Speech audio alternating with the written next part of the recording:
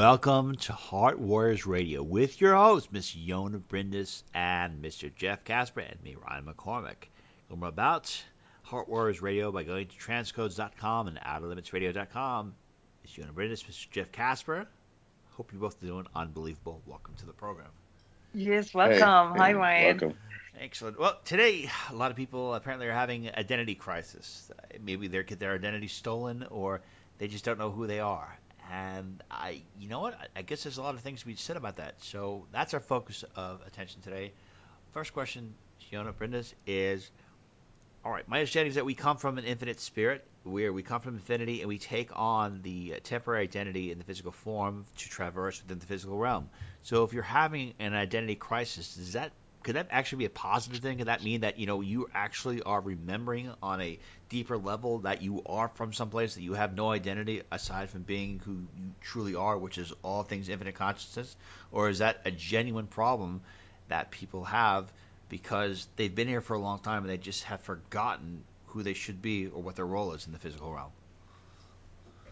Very beautiful asked. Very beautiful Thank you. said. Ryan. Thank you. The answer is yes to both. I mean, it's for the spiritually awakening person or spiritually aware person, the question, who am I, is at the core, of trying to live a good life, trying to find meaning in life, having purpose, feeling fulfilled and happy. Right? So without this question, we cannot really, know what choices to make. We cannot know what healthy choices or unhealthy choices are. We cannot know what good decisions or not so good decisions are. We cannot really know, what the purpose is of us, here in this lifetime with the family constellation that we have, with the skills that we have, with all these different things that play into our life, what they mean. And therefore, we all need to ask ourselves this question. Now, if we don't ask ourselves this question ever, if we just sort of tag along, right? Most people just tag along. They kind of take on the identity of, what their parents wanted them to do, or their peers, what their friends say, what, society says at large, or, in your neighborhood or whatever. So if we just follow that, if we just tag along something, then we run into danger to take on a false self-identity. And yes, I totally agree with you, because when we are a spiritually aware person, there's something that knocks at our door from within. There's something that prompts us to go look for the deeper meaning of things. And when I say look for the deeper meaning of things, I'm not talking about seeking something on the outside. This is where most spirituality, kind of gets a little confusing, because people then starting to look for something on the outside. But this whole true self-identity is an inside job. So it leads us, to contemplate. It leads us to reflect within. And so, yes, to both. I think it's a natural occurrence. And the more in tune we are with, sort of who we are and who we want to be, the stronger that prompting becomes. Okay. What about people who are in codependent relationships where they completely depend on others in order to find self satisfaction? So, where is that person on a metaphysical or spiritual level? Are they unhealthy? Because I would imagine that if you, in one way, in a non-physical form, aren't we all codependent? Are we all kind of leaning towards each other and collapsing on each other as one entity? So is it unhealthy? I mean, we all You start off designed to first. connect with another. We all designed as human beings, to have relationships with others. Everything about us, our whole entire neural pathways, our neurotransmitters, everything is set up to interact with others. All right, so there's no a real way we cannot really or we can avoid the mirror in others when we interact with others. Okay, so that part is always there. Whether or not we make ourselves depend on how other people see us, or how, or if they validate us, that is something that is mostly determined in this early childhood phase where we learn to individuate, where we learn to develop the sense for ourselves, for who we are. And when that gets disturbed or when that gets somehow manipulated, this can be through specific family dynamics, but it can also just be through, hardships, say. Like say, your family goes through, some crisis or whatever, then it's really difficult or can be really difficult for a person to actually have that sense from within, and they need the sense from the outside. So it's not easy to answer that question because there's no judgment in this. Codependency is a misdirection of love. All right, it's seeking something on the outside that actually needs to come from the inside, right. And this is formed at a very, very early stage. There's also a lot in play with that, with a person's setup, their karmic setup. So a lot of times people need a lifetime or two or several, depending upon the person, to go through some of these externalized versions of love, of who they think they are based upon the judgments outside of them, the codependent aspect. And as the consciousness continues to expand, which occurs typically over lifetimes, at some point there is a shift. And when that shift occurs, and it's typically a shift towards either higher mental aspects of logic and reason, all that, or it goes into a very high spiritual aspect, then all of a sudden that question of who am I, because you realize all of a sudden that you're much more than you thought you were, becomes extremely strong. And the longer that's fixated on, the more it becomes important. And then all of a sudden, typically, like Yona said, the goal is to seek within, but we typically seek without first, which is normal because of our setup. But once that's also kind of gone through, and we begin to go further along the path of increasing our energy or our consciousness, all of a sudden, who am I becomes the only thing. And getting back to the codependency, you realize the limitation of it. You realize the unhealthiness of it. And you also, if you go long enough, realize the purpose of it. Got it. Well, if you are somebody who's grounded, you're one of those people who are very calm, and you kind of have a sense or understanding of where your place is in this world, could you actually, theoretically speaking, have an issue or a crisis of identity if you are way too grounded, if you have a lack of connection to being connected with all different things? Like some people, I think that they just believe that they are the physical body and they don't perceive reality outside the physical body. So in one way, they identify with themselves in the physical body, but in doing so, do you think that they actually could be cutting themselves off from information, from energies that they normally would have access to had they be more open-minded to the fact of being one with all things, that they are too committed to the illusion of separation? Yeah, I mean, anytime you're separated, you're cutting off energies. Anytime that you are fixated on a projection, fixated on mind, emotion, ego, you're cutting yourself off from higher vibrational energies. And now, a person who's like, just to demonstrate, if you're in really low emotional levels like guilt and shame and fear, and all of a sudden you get into courage, even though that person may not question who they are completely, they're at a much higher vibrational state. So now all of a sudden, even though they may not be fully into who they are and what the spiritual journey is, they have a lot more positional power. They have a lot more ability to handle things. So yeah, the more you open up to spiritual realms, to consciousness, to getting your energy past what this world is, the higher potential you have to align to fields that are non-dualistic, non-linear. And then all of a sudden those type of energies begin to aid you. So yes, there is a limitation. If you're too fixated on only one aspect of yourself, whether it be physical, mental, spiritual, emotional, social, you're limiting yourself. The problem only is you don't realize that you do limit yourself. Right. So subjectively, you may not experience it that way. Right. But for anyone who has crossed that barrier, so it's often seen as a barrier. When we work on people energetically, we can see this, in form of attachments or in form of blocks that a person has there. And they have this prompting that you mentioned, Ryan, to go beyond that.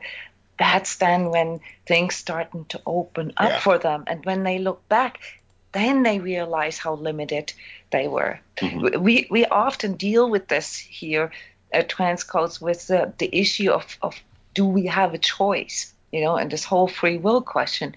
Because when someone is limited to let's just call it limited in their perception, all right, through, this, really only believing in the physical existence, say, all right, then what happens is that the choices this person has those become limited as well.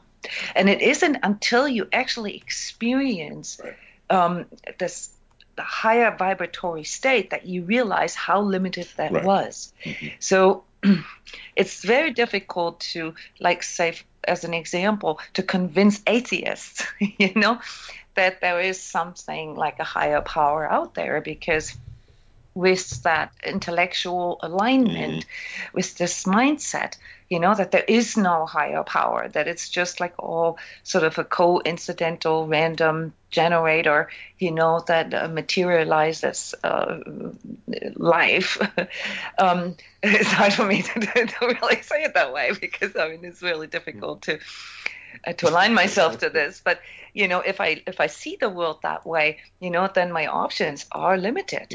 Then things such as manifestation, such as seeing purpose and things, the whole concept of karma, like where we feel, like a drive inside of us that cannot be explained through the material, through the 3D, all that falls away. But many people who choose this kind of alignment, or you can also be forced to this alignment, like people who have extreme physical pain, for instance, they sometimes just use that as a conclusion that it has to be that way, because they cannot really reconcile this in a spiritual sense, like that there would be a God out there that allows something like that, or seeing the suffering in the world.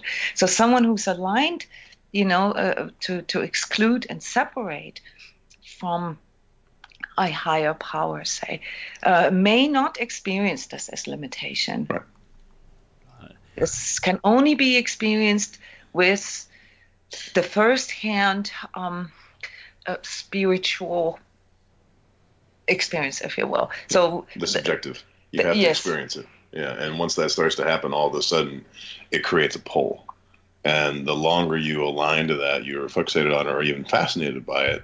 And there's lots of tricks and traps along the way. But, as you keep going and you align to truth at some point, then all of a sudden it becomes clearer and clearer. Awesome. Well, last question I have for you both is, are there any particular colors? Are there any particular fragrances? Are there any particular foods that a person, I know this is kind of like a broad-ranging question, but are there any of those things that a person could consume or have more of in their life that will allow them to become more strengthened in their identity, at least for this life incarnation, in order to be in the physical body, to go through this lifetime, to strengthen yourself in your own identity, so you are here and you feel comfortable in what you while you are here, until you get ready to move on to the next evolution? Big yes to all of the above. But this is different for each and every person. We all compose differently. We all have a different energetic signature. So even though there is just like if you look at white light, okay, white light entails, includes all frequencies, even the ones that we cannot see. And so when we feel blocked, or when we feel limited, or, when there's a disharmony, or dissonance, or imbalance in us, that means that there are some frequencies that are either blocked, or that are, that are not flowing right. And so the colors, say, or the foods, or even the crystals, or the oils, the scents, or like the activities or the things that we can surround ourselves with are different for each and every person. This is a big part of energy work, of what we do, to help people to decode this for themselves and find out what it is. There is no such thing as one color for everybody. I mean, we work with color therapists, with color energy workers, and this is just as complex as trying to find out what the best physical exercise is for somebody, or the best spiritual exercise, or the best diet. Or the best diet. Yes, it's very individual. So if one cannot fully connect to this yet, like what your body is telling you, say, right? What the foods are that resonate with you and the foods that don't, what colors resonate with you, how these things affect you, then that this is the when you seek an energy coach, who helps you to decode that, so that you can strengthen that trust in your inner prompting, because our true self, right, tells us what these things are. But when we have too much, when it's too clouded, when we have too much overlay, we can't really connect with this inner prompting. Right. One thing you can do, though, which we always recommend to everybody, is you surround yourself with beauty. That more than anything. And that beauty, again, is also individualized, but there are certain things, art, music, having light come in, using things like sage and sweetgrass, so you can begin to practice and experiment with what makes you feel more open, more expansive, makes you feel good, makes you feel alive, makes you feel, even peaceful. You begin to practice these things, and coaching, working with coaches and all kinds of energy work can really help that too. But it's about aesthetics, really getting into the beauty of things. And of course, most of the sort of common sense guidelines about healthy diet. Right. When I say common sense, it's a tricky thing, but there's a lot of information on the Transcode's website about high vibratory diet and so forth, how you can reinforce this within yourself. The bottom line is the more natural you stay with things, the more you allow, basically nature and some of the higher vibratory, natural occurring things to work with you, the more you can let go of things. And I said this today in the energy update, that our spiritual journey and this journey to connect with our true self is not so much a journey of acquiring something or doing more, trying harder. It's the journey of letting go, of shedding all these things maybe that we think we need to do or need to have. And so from our perspective as energy workers, it's really more the letting go process, not what should I eat in order to become more spiritual, but more in the sense of like, what should I stop eating?